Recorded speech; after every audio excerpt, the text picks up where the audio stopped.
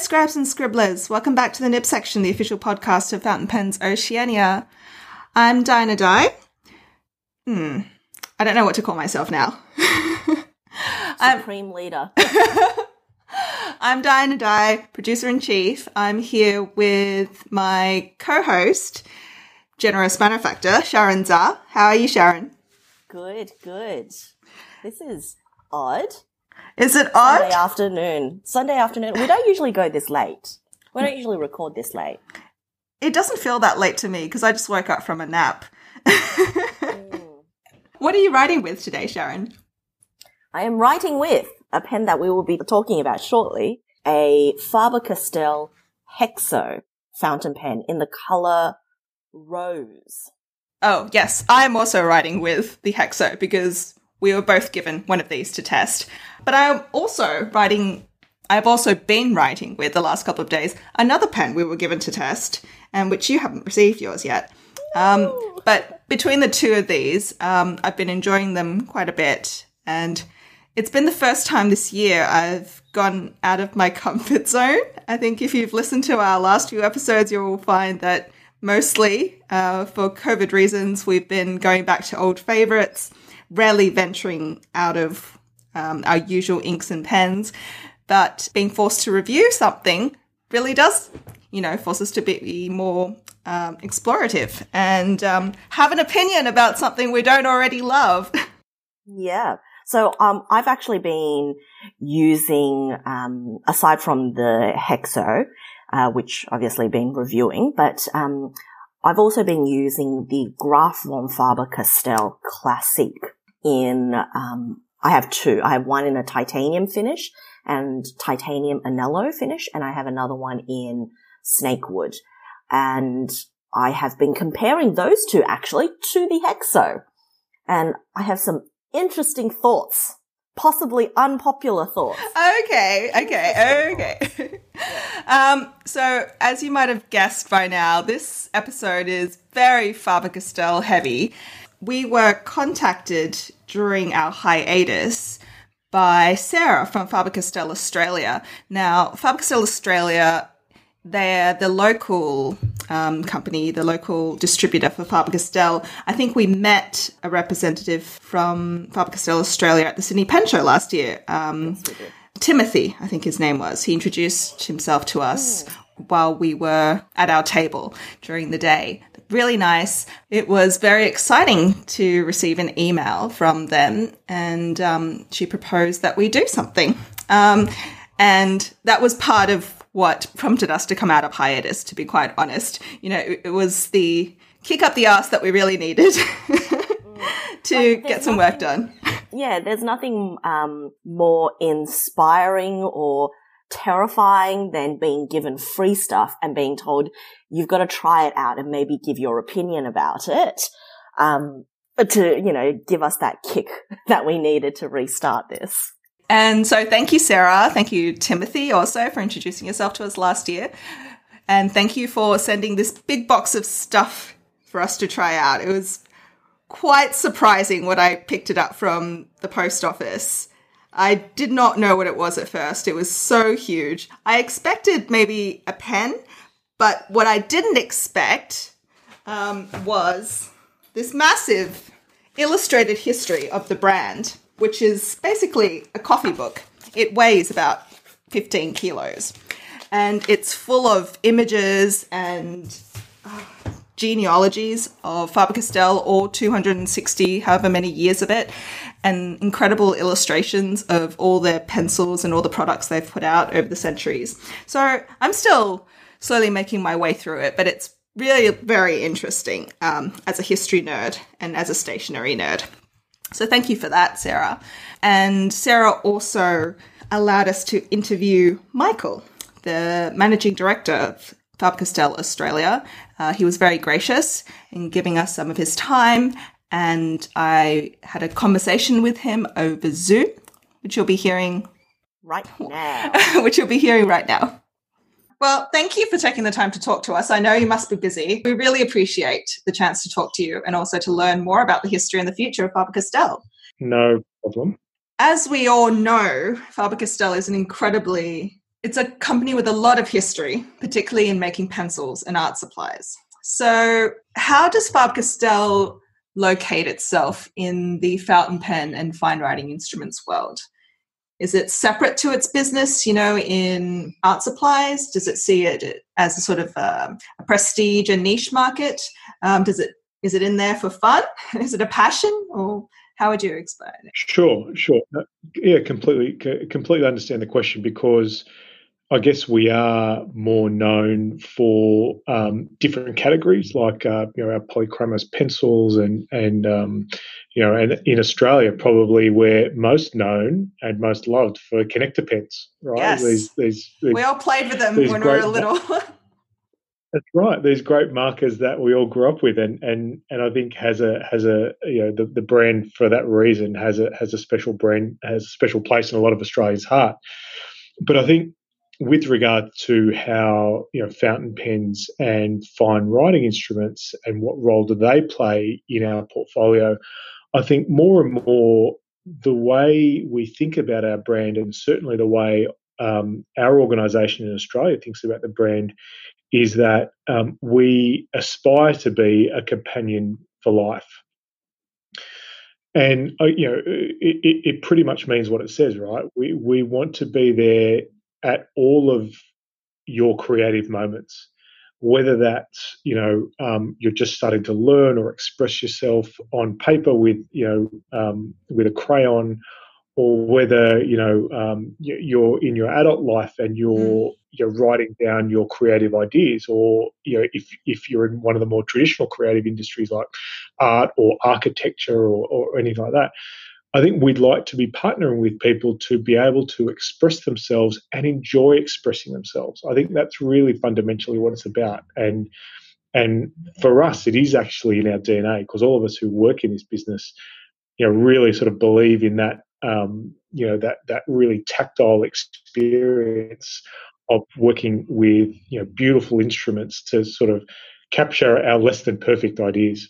Oh, I love that answer, because as someone who, when they were in junior school and high school, I owned several sets of Faber-Castell colored pencils, and they were they were very desirable for me at the time. And now I still see my Faber-Castell, or particularly my Graphon Faber-Castell pens, as, premium, top range, but they serve purpose for me now at my stage of life. I still sometimes go back to my pencils and markers, but now it's the pencils and also the drawing pencils, and the fountain pens that I love to use. Yeah, totally. I think it's one of those things. I think we tend to lose our connection with creativity, or we don't see ourselves as creative, if we're just in an office sort of environment, or if we're doing our sort of day-to-day jobs. But I think for us, it's always been about expressing yourself, no matter what field you're in or what ideas you're constructing. Capturing those ideas is always something that's been important to us, and that's where the connection is. We want to be there for your creative moments, and we want to be able to help you fulfill those creative moments. Speaking of the tactile experience of creation, what is the company and what is your view on the fast pace of digitization that we're currently going through, and the concurrent counter trend, which is the popularization of analog tools? Where do you see Faber-Castell fitting in that? And are there plans perhaps to adopt some form of merging digital and analog? Look, I think the famous saying is never say never around merging the digital with the analog. I think from our perspective, and I think the science bears this out, is that there is no real substitution for writing your ideas and capturing your ideas through a pen or a pencil or some sort of writing instrument. So there's a myriad of articles that talk about the increased brain activity that occurs when you're actually writing your thoughts down. It's the interaction between your hand, the paper and the instrument that really sort of stimulates, a lot of facilities in, in our thinking that helps us capture those ideas. So I think, that's one thing, and certainly a point of view that we have as an organisation that there isn't a real substitute for that process. But equally, I don't necessarily see digitisation as a competitor or even a substantial long-term threat to the business. It certainly has that potential, but I think anything that multiplies our ability to be creative and a person's ability to be creative is always going to be a good thing. And people will continue, as we've seen now, will continue to search out new ways to actually replicate their ideas, through whatever mediums. Now, whether that's paint or whether that's pencils or pens or whether that's indeed, a computer screen and a mouse or an electronic pen and a tablet. All those options are going to be there. And I think stimulating people's creativity is actually where we want to play, and we want to make sure we participate fully in that process. So, yeah, I don't necessarily see it as a huge problem, and in fact, we almost see it as an opportunity to get more people actually create. Well, you talk about getting more people to put pen to paper, basically, to create in that manner. What do you see then as the steps that Faber-Castell as an organisation can take towards encouraging people to do that? Is it through making products that people just really, really want to use? Is that the primary thing? Because I think it's the most important thing, of course. But how do you make that known to people, and what other steps can you take? Yeah, totally. So product absolutely is foundational, because without us creating the right tool, then we're never going to win people over, and people are open to so much more than just a brand name now. You have to make sure your products live up to your promise, and Faber-Castell has always been a brand that has stood for quality. No matter what segment we play in, whether you buy a Faber-Castell, connector pen, which is relatively inexpensive, or whether you buy a Graphon Faber-Castell fountain pen, you expect a certain quality for the price point. So that's always got to be there. You have to make a tool that works and that does the job that the person buys the product for. But I think more than that, one of our roles now is to actually, we're all so busy in our lives that we don't really think about how to be creative and how to sort of stimulate those latent sort of possibilities in our mind. So it really is incumbent upon us to start to bring those to the fore for people, and for them to really explore their own possibilities and meet their own potential. So what does that mean in real term stuff? It's about content and about allowing people to sort of see what's possible and be a springboard for their own inspirational and creative journey. So it's very much for us, certainly product, certainly quality around product, but then it is amplifying that through content and through services that enable people to reach whatever potential they have and aspire to have. Can you give me an example of such a content and service that you mentioned? Sure. So one of the things that we're doing at the moment is that from our own perspective, we're creating content which is short snackable pieces on whether it's Instagram or Facebook, that sort of shows people how easy it is to sort of engage in the creative process, or talks to them about the joy of writing with a fine writing instrument. That's certainly, we think, something within our power and our control to create.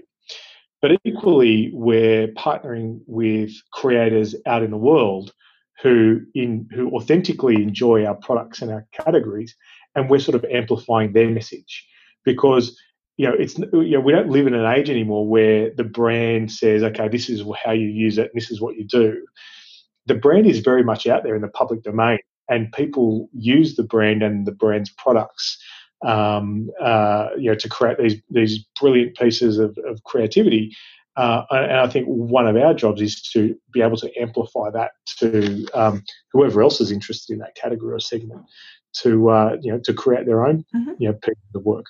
Well, while we're touching on marketing, is that area of the company quite decentralized? In Australia, do you, for example, have the freedom to develop your own campaigns, push your own content on Instagram, on YouTube, or whatever avenues that you have, or is it mainly coming out of Europe? Yeah, good question. I think, and it's one of those things that the actual business itself has evolved over time. So the business has been very decentralized, and the family have been really successful in building a global business through through partnerships in countries who have seen and have shared the same sort of vision that the family have. And that's been great. I think where we're going to now as an organisation is we're saying, okay, well, that was right for the time in sort of expanding through Latin America, through the Americas, through Asia, and obviously through Europe. And now it's sort of time with the connectivity of consumers and the world and users of our product. We've got to start being a bit more strategic and and global in our approach to marketing. Mm-hmm. So definitely there still are some elements that are unique to Australia or to Germany, but more and more we're looking to understand our users better and typically. When we're talking about fountain pens, a fountain pen aficionado in Germany is very, very similar to one in Australia. They really appreciate the same things. They appreciate that beauty and the quality of the materials. So we find that you can do that at a much higher level rather than sort of have separate campaigns running in Australia and Brazil and Germany. Okay. Getting into the nitty-gritty of fountain pens, and I completely understand if this is way too niche for you. Look, try me. Can you walk me a little bit through the process of the conceptualization, the design, and the manufacture of the Graf von Faber-Castell pens of the year? Because they are the premium top of the line, and they're very collectible in our community. Look, certainly, I can share with you, what I know, to a degree, because as you would appreciate, it is actually quite a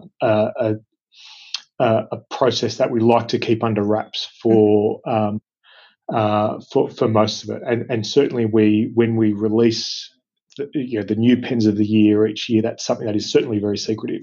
But look, what I can tell you is that what is at the heart of creating a pen of the year is that we really look for the right story for the time, but also the availability of the right materials to create something that is unique enough and true enough to the concept that people really sort of understand the piece's significance. So when we're talking about, whether it was the Spartan pen of the year, or whether we're talking about the series of pens that were relating to sort of nature's luxury, we are talking about using materials that are true to that particular origin, and at the very least design languages that talk to that particular origin. So the Spartan pen will have a design language which replicates the helmets, which replicates the breastplates of the hoplite soldiers of the era. So we do try and tell a story through each piece, through the materials and the design. But outside of that, the rest of the process is pretty secretive. There is one pen of the year coming up, which I can tell you is very, very close to the Brent's heart, and we may have to do a follow-up interview to give you the details of that one. But it's super exciting, super exciting. If you allow me one follow-up question, so is the decision made for the theme of the year? Is it made by one person, by a group of people? Look, the decision makers are quite small, and for us, one of the things of working for a family business is that you do actually get to meet the family. And, I can tell you from my own experience in joining Faber-Castell a couple of years ago, the last hurdle I had to sort of go through was actually meeting the Countess Faber-Castell, who was then not only on the executive board of the business, but also part of the supervisory board. And, these are, genuine bona fide accountants, right? And the cool thing about, meeting these guys is not only the sense of history that you get from the origins, but also the fact that they're very much involved in the business. And I guess why I'm talking about that in this context is that Count Charles, who is part of the 9th generation of the family, actually leads the premium business. So ultimately, it's his decision as to what we launch and when. So there's a very, very, very strong connection back to the family and back to that sort of 260-year history that we have as a Faber-Castell business. Excellent. So we have him to thank for my snakewood. Yeah. and I saw in the catalogue for 2020 that I think there's new classics. I'll have to recheck that later on. But I did see there's some expanded colours of favourites in the Faber-Castell range. Totally. And look, the favourite thing for me about the whole Gruff von Faber-Castell product line, look, I just love working with pens that are actually made of wood. Like, you just really feel that whole tactile piece, and you look at it, it's just, it's just something else. You just really feel like you actually feel like you want to write, and it's so, it's such a great connection when you pick up an instrument and you want to use it. It really is. It's a small joy that you get through the day. One final question before I know we're running out of time. What is next in store for Faber-Castell in Australia and its writing instruments division? And what has been the impact of the pandemic? Yeah, okay. The two big questions. Okay, the impact of the pandemic has been counterintuitive, but not when you think about it, right? So the impact of the pandemic for us has been actually quite positive insofar as a number of our of people who sort of are looking for things to do and want to create rediscover our products. So that's certainly been a feature of the current pandemic. The things that are not great outcomes for the pandemic is that in our fine writing business, and certainly our sort of super premium Gruff von Faber-Castell business, is that a lot of our retail partners have been doing it tough because of the closures as a result of the pandemic. And there are a lot of tourists that often come and purchase from these small independent stores. So if I could just give a shout out to those guys who are really sort of doing it tough at the moment, and encourage your listeners to support their local dealers, who I'm sure they would all know, because those are the guys that will give the service and really know their stuff, and will talk about the categories really, really knowledgeably. So that's a bit about how the pandemic has treated us. Certainly, the creative part of our business has done quite well. in terms of what's next for us, I think, you touched on that we need to be a little bit more known in the market. And I think certainly we haven't, as a business in Australia, been necessarily consistently supporting our Gruff on Faber-Castell business nor our fine writing business, but you will see that change over the course of the next couple of years. I think we went to the Pen Show for the first time last year, and that was a really great experience, seeing so many enthusiastic people. But look, it is something we are super passionate about. There is a relatively new team at Faber-Castell Australia over the last couple of years, and we've got some great people working on these categories. And we just all really believe in it. We all love the products and believe in them. And, we want to, make sure other people are aware of them. And then obviously they can make their own choices from there. But, our belief is, we've, as you've talked about, the uniqueness of those materials and the quality of some of the instruments it just make it really nice to write with. And we want more people to know about those and consider us, I guess. Absolutely. And consider Sharon and I both Faber-Castell evangelists. Good to hear. Thank you very much, Michael. I loved talking to you, and hopefully we'll have the chance to chat again when the next pen of the year comes out. Likewise, and I look forward to it. So is that okay? Yes, perfect. Okay, so that was Michael, the Managing Director of Faber-Castell Australia. Sharon, you were meant to be in this interview. You were meant to be leading this interview. What happened? I was. I was unfortunately detained by a thing known as work. I had a 1-hour meeting run 4 hours overtime. So that was quite fun. But speaking of work, I have a semi-work related Faber-Castell story. Mm-hmm. And this happened a couple of years ago, actually. I used to work in professional services in accounting, and one of the teams who was actually on my floor was the audit team for the Australian Faber-Castell group. And if you know anything about audit, one of the things that they have to do as part of their year-end processes is check inventory. And they have to check that inventory is all there. If you say that you've got X dollars of stock, that you actually do have X dollars of stock on hand. And one of the guys was telling me about this process that they had to conduct, which was they had to go into the Faber-Castell vault to check that all of the very, very expensive pens of the year that they had, which were worth, thousands of dollars each, were actually still in existence as part of their inventory check. Very regular audit check.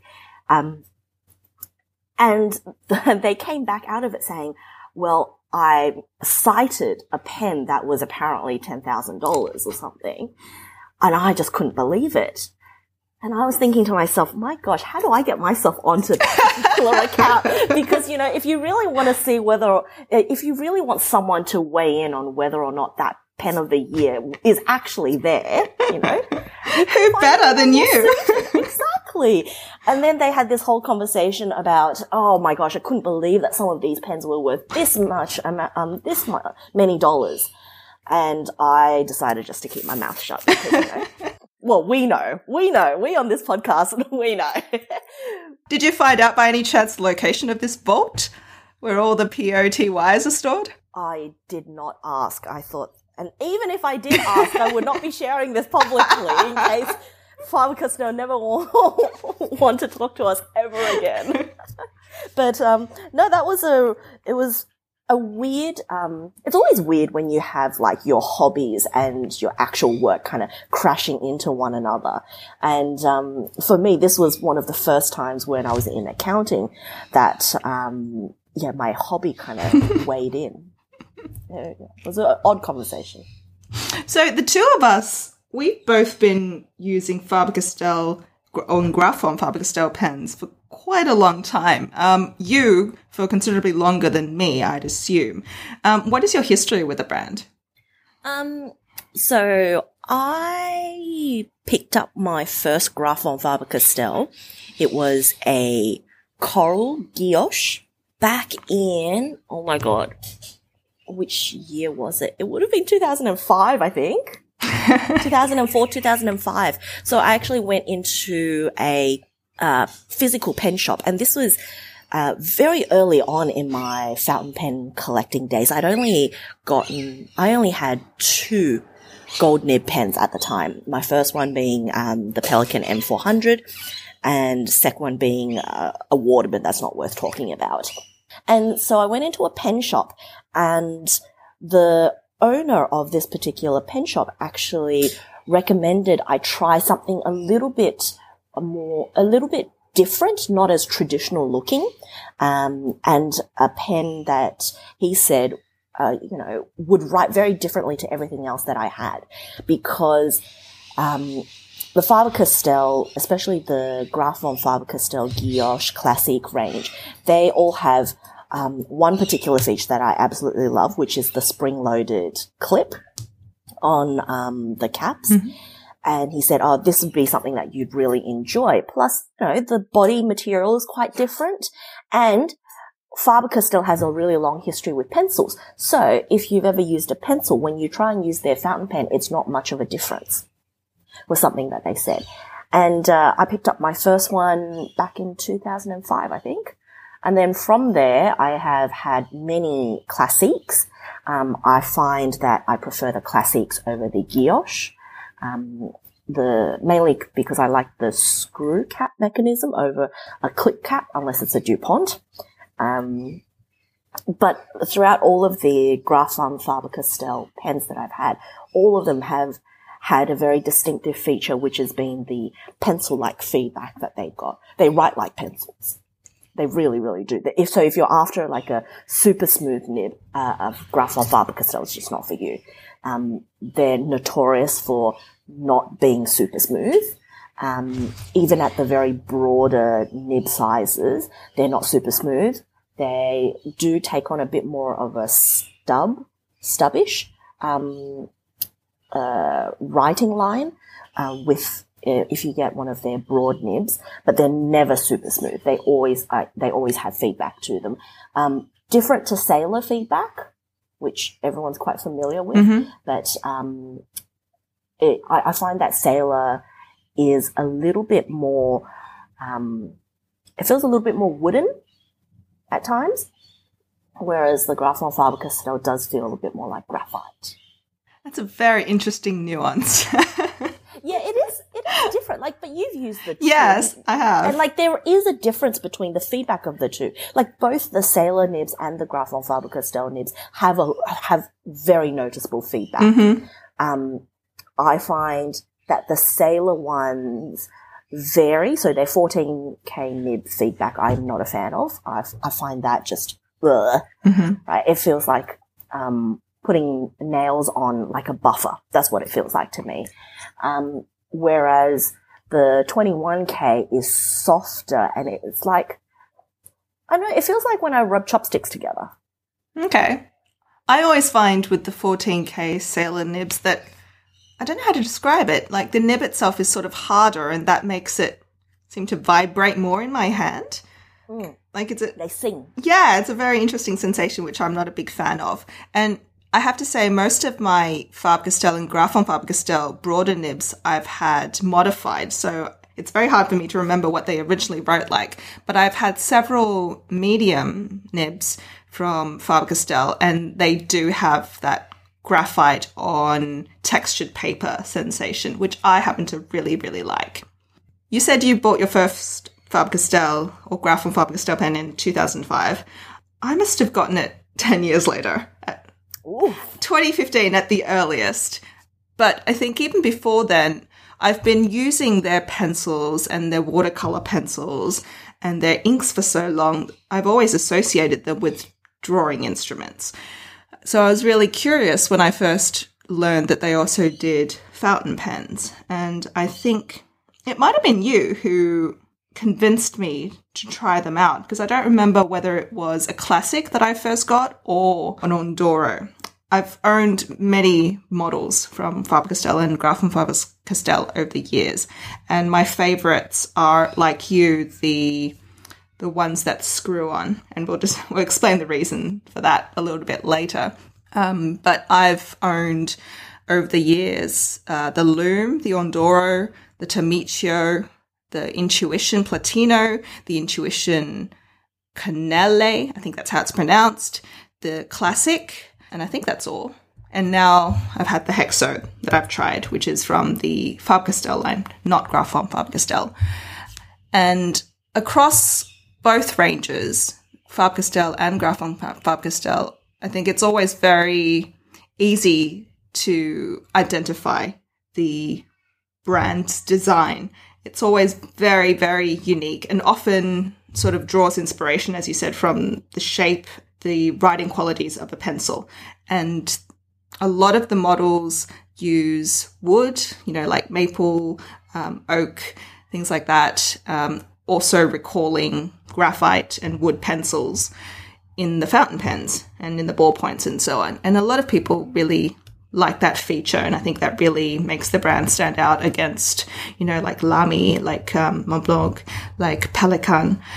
Yeah, so the wooden finishes are probably the thing that drew me to the Graf von Faber-Castell range, and even what's it called? The Ambition, the chubby one. I've never owned one of those. The chubby one.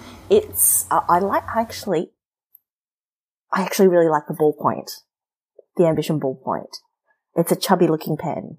It's a very comfortable, chubby looking pen. Is it that chubby? Because it's actually quite long and slender. That's the Ambition. Maybe you're thinking of the Emotion. The Emotion, sorry. The Emotion, not the Ambition, the Emotion. The Emotion's one that's like shaped like an egg, slightly egg-shaped. Yes. That's the one I'm thinking of. I've just put it into Google. The Emotion. The E-motion. Yes. That's the one, yes. I actually really like the ballpoint pen. Okay. In the E-motion. They do have very stylish clips, I have to say. Yeah, well, the clips are nice. They're spring-loaded clips. Mm. And I'm a big fan of spring-loaded clips. Which leads us to the Hexo. So let's talk about that. Sarah sent us 2 of the Hexos. So the Hexo is a new model from the Faber-Castell range. It is a sort of a brush metallic body. I think it's made of aluminium. It feels like aluminium. This one is not brushed. The rose is not actually brushed. Mine is black, but it's sort of a matte black finish. This one is a matte rose finish as well. Okay, and the clip looks like brushed metal, like that sort of color of like a iron cast skillet, that kind of a color. It's about the size of an Ondoro, I would say. Lengthwise similar to something like a Kakuno or a Pilot Prera, maybe. It's slightly longer than a Pilot Prera when capped. Okay. Yeah. But shorter than something like a Metropolitan. Yeah, and shorter also, I think, than a Safari. I don't have a Safari anymore, so I can't compare it, but that gives you an idea of the size. It's not a very long or a very large pen, but it has a little bit of bulk in the cap, which makes it quite easy to uncap and cap on. It's a hexagonal body, which also reminds me of the Kakuno. And that's a shape that I happen to really like. The body is at a very comfortable diameter. It's slightly pregnant in that it kind of swells in the center and tapers at both the end and also at the grip. I think this is particularly suited to a smaller hand, I'm going to say, because it is not a long pen. So it's not a long pen. And in my hand, I have a small hand, right? It fits perfectly in my hand. The grip section is going to annoy some people because it tapers down and it gets quite narrow right before the part where the nib comes out. It actually gets down quite narrow, but the actual pen itself is a lot wider. So it's a bit pregnant. I find the pen very comfortable to use. Me too. It is perfect for my hand size. Like, you can see that in my hand. In my hand, this pen just fits perfectly. It is the perfect size for my hand. My hand. And because it's quite light, it's not going to feel unbalanced or tire you out when you're writing. I just think it's obviously built to be carried around and to be very portable. It's converter filled. Well, it came with a converter. No, it didn't come with a converter. It came with a cartridge, but it takes the Faber-Castell converters. Which is just the standard international. Yes. The nib is very small. Tiny. It's a baby nib. It is like a size 5, maybe 4. Smaller than a size 5. And Okay, it so looks it's a size 4 nib. And it looks very different from any other Faber-Castell nibs that I've used before. So it's very different from, for example, the Loom or the Ondura nibs. It's smaller. Yep. All right. So let's cut to the chase. Do you like it? So when Michael asked me this after our interview, I had to tell him I really like the design. I like the body. I like the way it feels. I like the build quality of the pen. But I really, really do not like the nib on my particular Hexo. I got a fine nib on the black one, and when I first wrote with it, I knew something was off. I wrote with it right out of the box with the supplied cartridge, and it wasn't very badly scratchy, but it caught on the paper consistently and not in just one direction. It was just this steady little irritation with every stroke. And normally when that happens with a brand new nib, I have a look at it under a loupe immediately. And when I did have a look at this particular nib, it wasn't misaligned, which is what my initial fear was. It was even more inconveniently a case of the tines being cut unevenly. So I think anyone who's used many fountain pens will probably have experienced this. It's where the tipping is uneven on the two tines, so that one tine has a little bit more of the globe than the other. It's like two arse cheeks that aren't even in size. That will help you picture it, because this is not a visual podcast. I said you could have just said it was a peach because they're always uneven. Okay, it's a peach where one globe is much fatter than the other. Or an apricot. Okay, enough with the fruit metaphors. But when this happens, when the slit hasn't been cut right in the center of the nib, that makes one tine slightly longer than the other. And the only way to make it not scratchy would be to grind down the longer tine. And in the process of doing that, you could just completely wear away the tipping, which would be bad. And the other solution would be, actually, there is no other solution because there is no way to get rid of that. It's quite a big problem when you have this on nibs, and I've had it on several OMAS nibs. This is just to tell you it's not something that's only found in less expensive pens. So I've had it on OMAS pens, which were $500 plus. But it's always very disappointing when it happens, because if it's a misaligned nib, you can get that worked on. If it's baby's bottom, that can be worked out. But when it's been cut improperly, that's not a nib that's very easily fixed at all. So I've been writing with this pen for last 3 weeks or so. And while the scratchiness is not unbearable, it makes me not want to write anymore with it. So I've borne with it for the last 3 weeks, and now I'm ready to just put it down because I have so many other more comfortable and more enjoyable nibs to write with. So tell me that you had a different experience with your nib, Sharon. Totally different. And this is going to be the almost polar opposite of what you just said. I find it a very, very comfortable pen to hold and to use. I am not a big fan of the design. I don't like the look of it. I like the look of most Faber-Castell pens. This is one of the first that I've looked at, and I've just gone, no. Would I spend my own money on this without trying it first? No, absolutely not. This is just not my type of pen.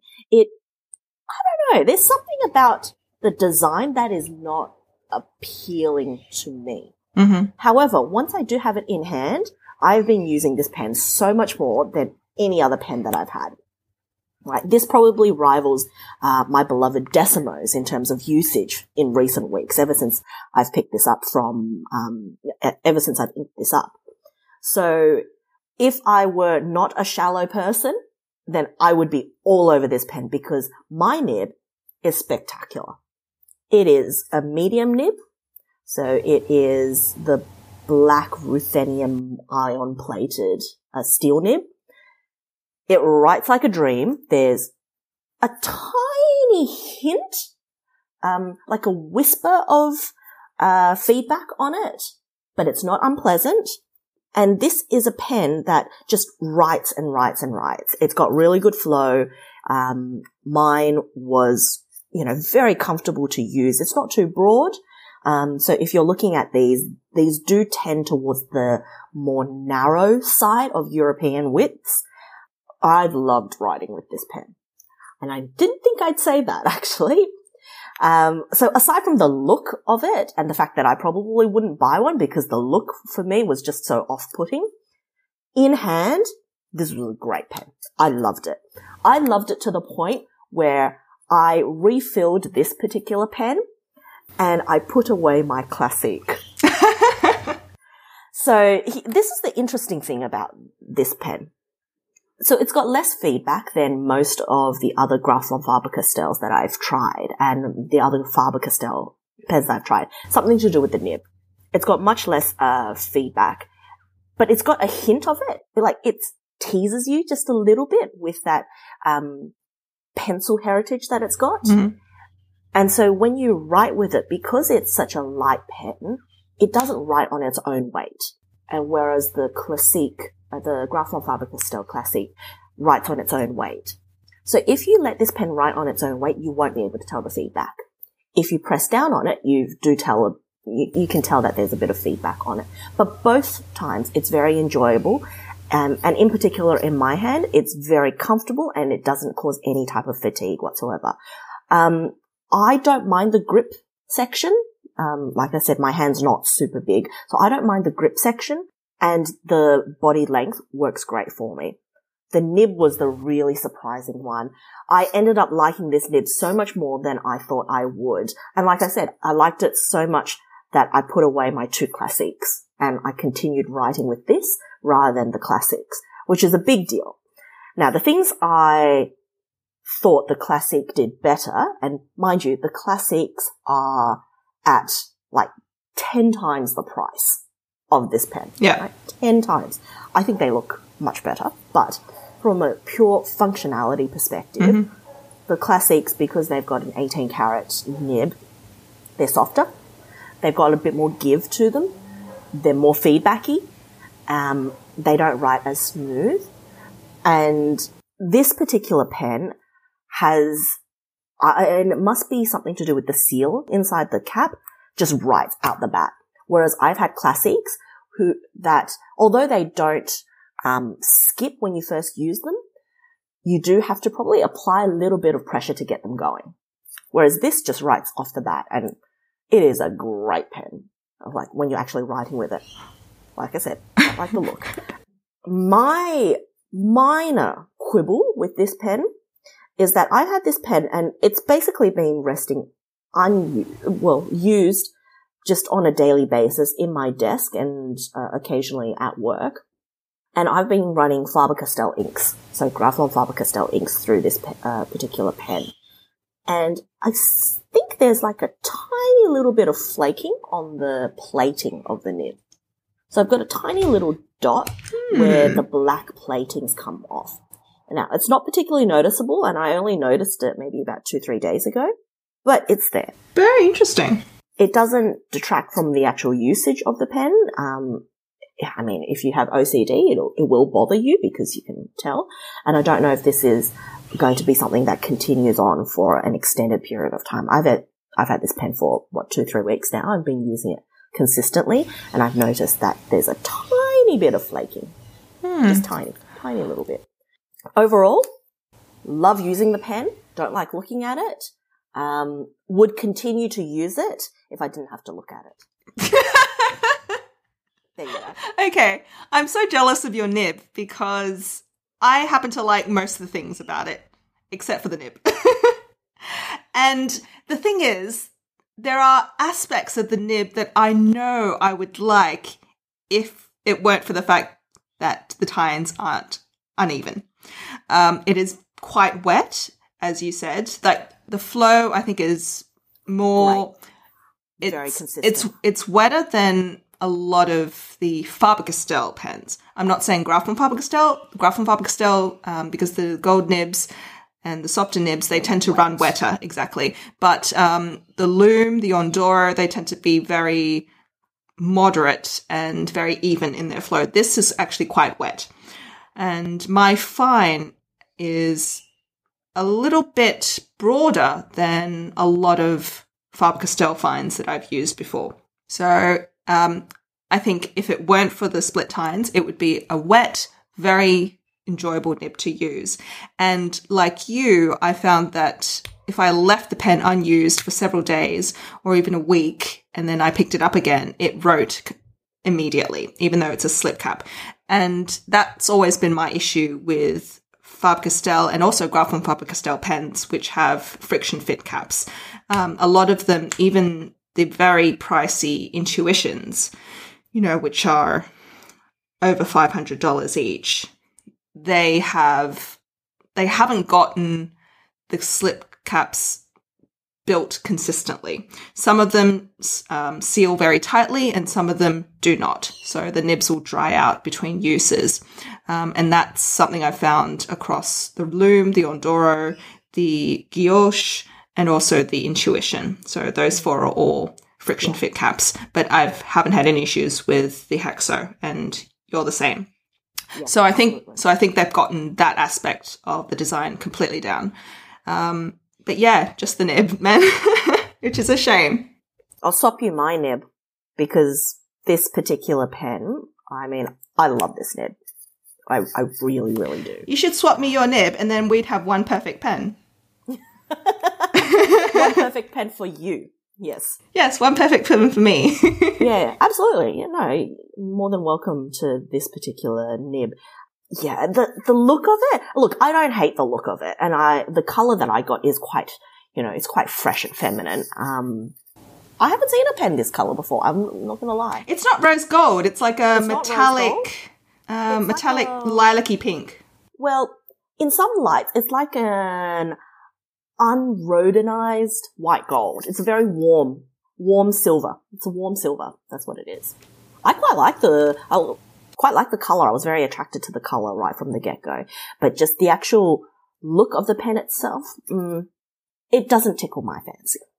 But the writing experience, top-notch for me. So the Hexo, let's get down to stats.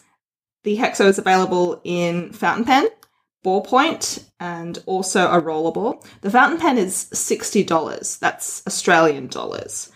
And I had a look at similarly priced fountain pens in the market in Australia. So the Hexo is $60. The Lamy Safari in Australia is $55. The Lamy All-Star is a little bit more expensive at $75. And the Pilot Prera is roughly around $67 to $70, depending on where you get it and which model you get. So I think it's fairly priced. How about you? I think it's fairly priced. I would buy this over a Lamy All-Star.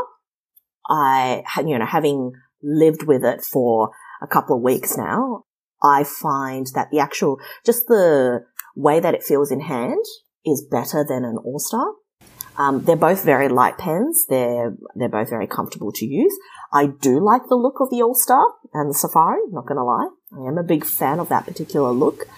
But in hand, this is a much more comfortable pen for me. The nibs, the one that I've got is great, and I much prefer the width of this nib in that it runs a little bit more true to what a medium should be, compared to the Lamy ones, which run a little bit inconsistent. So the Lamy nibs, I've had some very inconsistent ones personally, and I find their mediums to be much broader than this. This is almost in between a Lamy fine and a Lamy medium. So I would buy this over an All-Star. Would I buy this over a Safari? I don't know.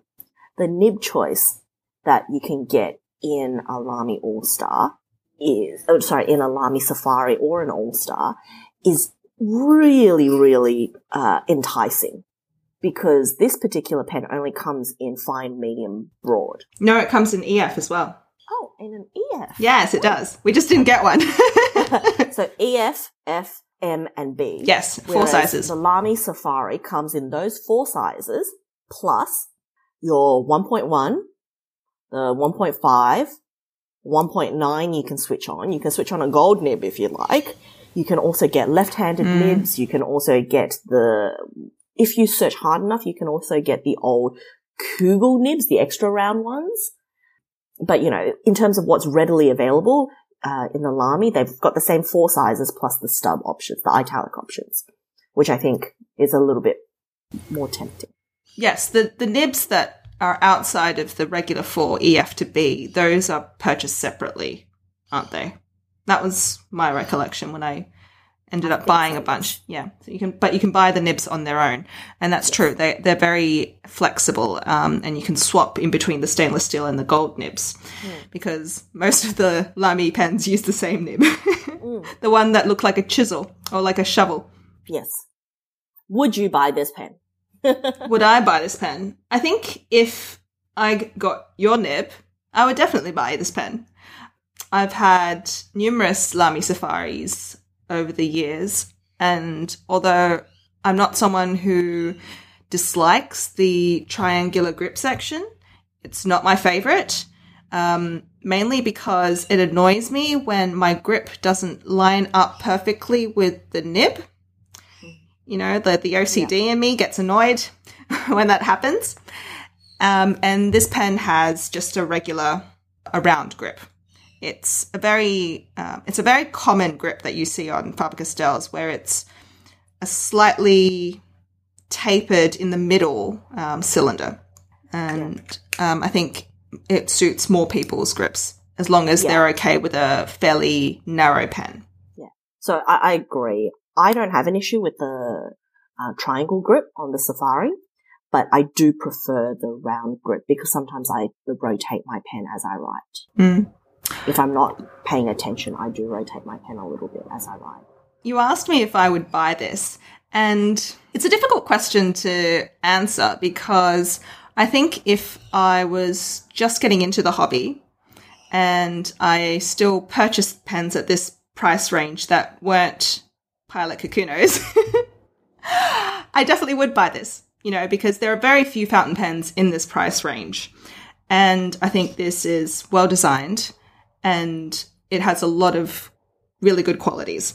And the only thing that would make me hesitate is, like a lot of fountain pens in this price range, the nibs are sometimes inconsistent. And where I find nib consistency is with Pilot, which is why I only buy Pilots in this price range anymore. So I think that's something that the brand will either have to work out or not. I do have to point out that this is, I think, a different nib to a lot of their other models. Yeah, so it's something that's been specially designed for this model. Actually, I'm having a look at the Essentio, the ESSENTIO. And it does look like that model also has a similar nib. Okay, let me put this another way. Would you buy this over a Kakuno? No, I wouldn't. But a Kakuno is only $15. I don't think that's a very good comparison. I would think this is quite comparable to a Kakuno in terms of how it feels in my hand and how I write with it, other than the fact that the nib sizes are broader than the Kakuno. And for some people, I know, the non-lovers of EF nibs out there, the odd few that are there, and thank goodness Tav isn't here to hear me say that. I find this is very comparable to a Kakuno in terms of writing with it. Now, the quality of this pen is much better than a Kakuno, but I've never had a Kakuno break on me before. I will say that. I've put Kakunos through the washing machine, and they were fine when they came out. It still wrote. It was inked, and it didn't leak. And I think if Kakunos came in non-kitty colours, if they came in matte black and silver and work-friendly colours, it would be very similar to this. I agree. And in a metal finish, obviously. Yeah. So the thing that I will say puts this one up above a Kakuno and even up above the Lamy Safari or the All-Star is the actual sealing mechanism. Mm-hmm. The seal on this is exceptional. A Kakuno, you cannot leave it for a week and expect it to write perfectly, because after a week, half the ink would have evaporated. It's got holes on the top of it, right? Yeah. Because it's a kid's pen, it's got holes in it, and ink evaporates out of a Kakuno if you just leave it and don't write with it. With a Safari, again, the sealing mechanism isn't as good. And if you leave it for, probably not a week, but if you leave it for like about 2 weeks, or even, 1.5 weeks, it does struggle to start. I left this alone for 2 weeks, just specifically to test that out. And you have to understand also that it's not difficult to uncap. Like, it's actually very easy to open the cap with just one hand. And that was an issue I had with the loom. I don't know if you ever owned a loom, but especially when the loom became completely metallic, like the cap was metallic, the body was metallic, and if your hands were even slightly slippery, the seal was so tight and it was so hard to get the cap off that I really had to wipe my fingers or, use a rubber grip to get the cap off. And it certainly wasn't something that you could uncap with just one hand. So ease of use, the Hexo definitely has the upper hand over the Safari. Over the loom. And something that Michael asked me after our interview was, he asked me whether he felt that the nib should have been flexible or slightly softer. And yes, I agree. I told him definitely not, especially at this price range where you expect a pen to be writing on all sorts of surfaces, Post-its, on cartridge paper, on regular notepads, on diaries, on good writing paper.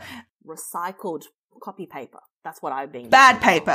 Shitty paper. Paper that bleeds. Paper that is scratchy. Paper that will get fibers in between your nibs. It makes more sense to have a nib that is quite stiff so it doesn't catch on the paper. It's much more usable also for the non-fountain pen fanatic, someone who isn't very used to using fountain pens, because it has more of the same feeling as you would get from using a ballpoint or a pencil. That same sort of resistance that you would get from a regular ballpoint. So I'm really happy with how the nib feels. If only yours was cut right. If only mine was cut right. Quality control should have picked that up. Like I said, I got no complaints. My pen writes great. You should try it someday. I hope so. I hope to try your nib one day. So at this point, the Hexo is only slowly being reintroduced into the market. And at the moment, it's only available through Pen City and Penultimate. It will soon be available from Larry Post. So slowly, it's been that kind of year. Any last thoughts? About this particular pen, no, but Faber-Castell, the things I love about Faber-Castell, and this is not just me gushing about Faber-Castell, I do like Faber-Castell as a whole. I love their inks. I love that their inks come in 75 milliliter bottles that are almost impossible to topple over. Almost impossible, because nothing is impossible. I have been using Faber-Castell mechanical pencils and their 2B lead my entire schooling career. And even to this day, it is the only mechanical pencil refill that I use. I love it. Something very interesting I found out when I was going through the illustrated history of Faber-Castell was, and I'm not a pencil fanatic, but I was very interested to find out that one of the Faber brothers, the one who went to the US and established his own company under his own name there, he was the one that invented the Blackwing 602. And the Blackwing was originally made under the name of Eberhard Faber. I think that's how you pronounce his name. And it was made under that name until the late 20th century. And when I told Max this, he was like, yeah, that's why the Faber-Castell 9003B is very similar to the Blackwing 602, as it's currently made by Blackwing. Except the Faber-Castell pencils are so much cheaper. because the Blackwings obviously are selling are priced based on the brand. Whereas Faber-Castell pencils are just so ubiquitous. And I think they deserve a revival because I've used a lot of Faber-Castells over the years. But I think I've bought into the fact that Blackwings are obviously the best of pencils. And it's time for me to try more pencils. I need to have a chat with our pencil guy, with Tom, at some point, because I know he's very up in his pencil lore. He'll probably be able to tell me why Faber-Castell never kept the brand of the Blackwing. Well, I hope, listeners, that this episode gave you a little bit of an idea of our experiences with the brand of Faber-Castell and all their pens from, the most entry level to the very, very high-end Graf Faber-Castell models. Neither of us have a pen of the year at this point, but we have handled several of them, and they are exquisitely made, but very, very heavy and quite difficult to write with. Yeah, so we have been fortunate enough to have attended pen meets with someone who does own multiple pen of the years. And the one that I remember the most is the jade, the carved jade pen of the year. That feels like a self-defense weapon. It really does. And it's not that it's a big pen. It's chunky, but it's not a big pen. It's not like a, what is it? An ASC pen where you can whack someone over the head with it. It is a heavy pen because of the precious materials that they use on it. I'm always interested in the pens of the year because some of them, it's very obvious that they went from the material and then they thought, how do I fit this onto a pen? Like, it's very material focused. And sometimes that creates a pen that is virtually unusable.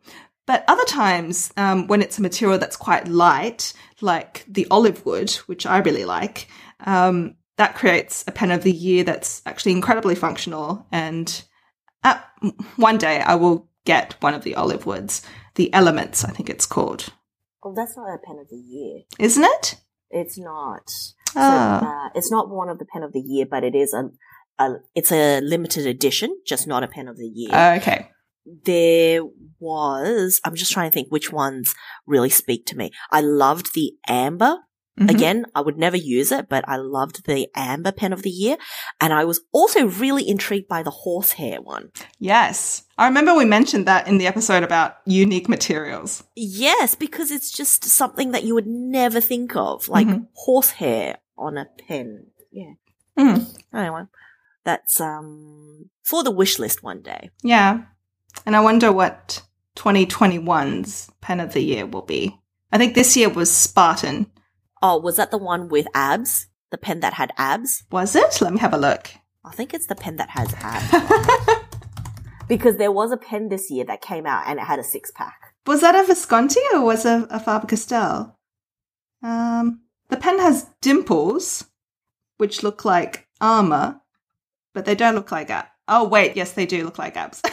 It's the abs pen, right? It's the abs pen. I'm telling you, it is the abs pen. I remember having this conversation at one point going, man, this pen is ripped. It's macho as... Actually, yes. I was going to say maybe it goes all the way around the section, so it's not just abs, but actually it is. It is only on one side of the section, so it is definitely abs. Or the breastplate. Well, I think this wasn't the only pen this year that had a 6-pack. There was one other one, which is escaping my mind. I think it's some Italian pen that also had. That's what I was thinking of. I thought it was maybe a Visconti or something in that line. I don't think it was a Visconti. Okay. I'm going to have to I'll go and I'll try and dig it out. But I do remember that this one had a 6-pack. I mean, look, your grip's never going to slip from that. No. Which is handy because it looks like quite a heavy metallic grip. One day when I see a pen of the year I really like, I will probably get it. That's our review of the Hexo. And I hope one day, when retail store shopping becomes possible again, you'll be able to visit your local pen retailer and try one out for yourself. Because I think if you like light, very business-like pens that write well, provided you can see and test the nib yourself, I think you'll be really happy with it. So we normally finish our episode with a recommendation. It can be fountain pen related, but it doesn't have to be. Sharon, what's your recommendation? Oh, straight into it. You're lucky I did prepare one today.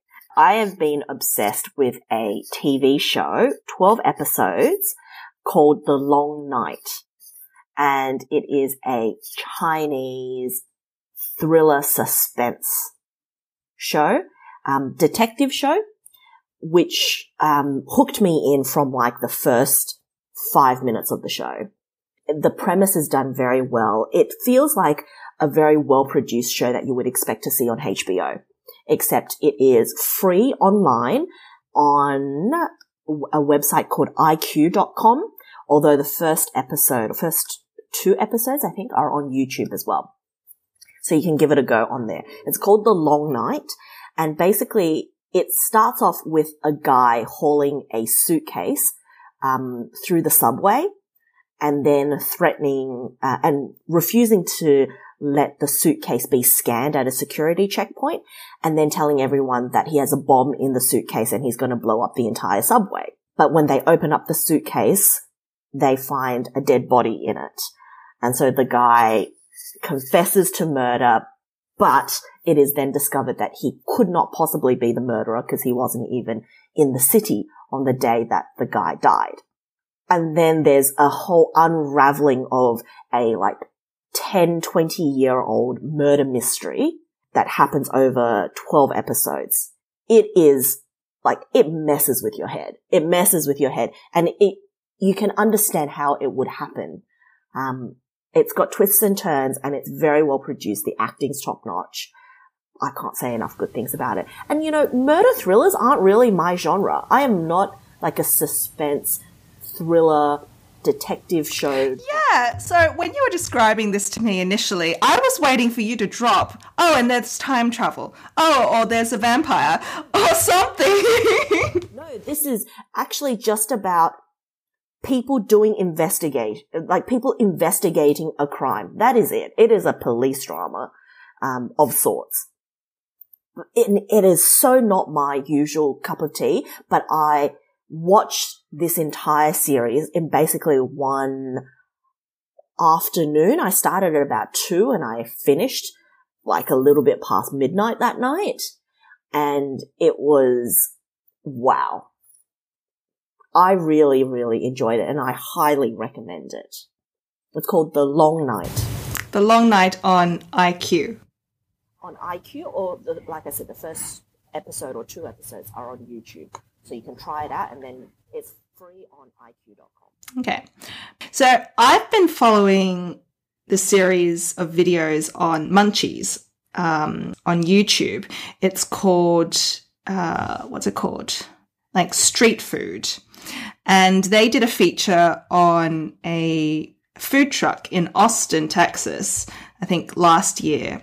And they featured this couple who own a Thai food truck. They're this lovely couple. The wife is from Thailand. She comes from a rural family who has been cooking and working in restaurants for generations. And she cooks very traditional sort of home style northeastern Thai food from the back of a truck with her husband. And they have this incredibly warm and really fun dynamic between them that's just really fun to watch. And their food is so obviously celebrated by their local community. I'm going to assume that there aren't that many Thai people living in Austin, Texas. So the fact that she's managed to find success there just gives me a lot of joy. So her episode on Munchies is really great. You can tell that she's the one who's the wife. She's the boss of that food truck. actually makes all the decisions. They obviously just work so hard to make that work. And so it's been really tough as for a lot of small business owners and restaurant owners this year because of COVID. I was really quite touched to see that on Munchies, they did a follow-up with this couple, Didi's Northeastern Thai. I think the food truck is called Didi's food truck or something like that. And they did a renewed episode with this couple, following up on what they're doing now. And so they've started their own vegetable garden, basically.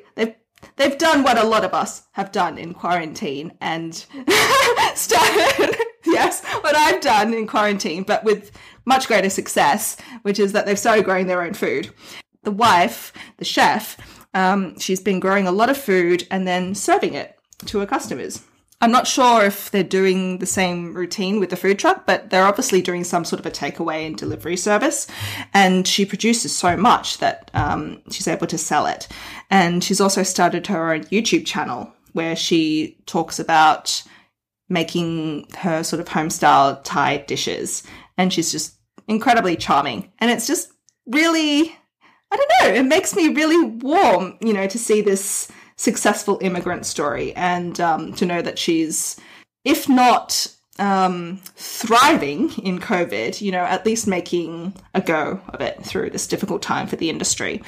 And her recipes are really great to follow. She's very pragmatic with her use of ingredients. Like, I don't know how to describe it. Like, she'll make shortcuts that someone who's obviously cooked this recipe many, many times will make, and she'll share those with you. And she'll also give tips on like saving seeds and things like that. So really good for home gardeners as well as for home chefs, home cooks, I should say. So if you like Thai food, if you like watching people cook food, as I know a lot of us do, I really recommend both the series on Didi's food truck on Munchies and also Didi's own YouTube channel and her Instagram, which is DDATX. So that's the Instagram. It's at DDDEEDEEATX. So that's my recommendation. Give this couple a go. Well, thank you, Sharon, for spending an hour with me on a Sunday evening. Good to talk to you, and we'll catch up soon. Past and future episodes of this podcast can be found at thenipsection.com and wherever you listen to podcasts. Hop onto Apple Podcasts, rate us, review us, recommend us to your friends. Want to share your thoughts, suggestions, feedback? We'd love to hear from you. Email us at thenipsection@gmail.com. You can also comment at us on the Nip Section Facebook page or at the Nip Section on Twitter and Instagram. The Nip Section is the official podcast of Fountain Pens Oceania. Our producers this episode were Sharon Zah and Diana Dye.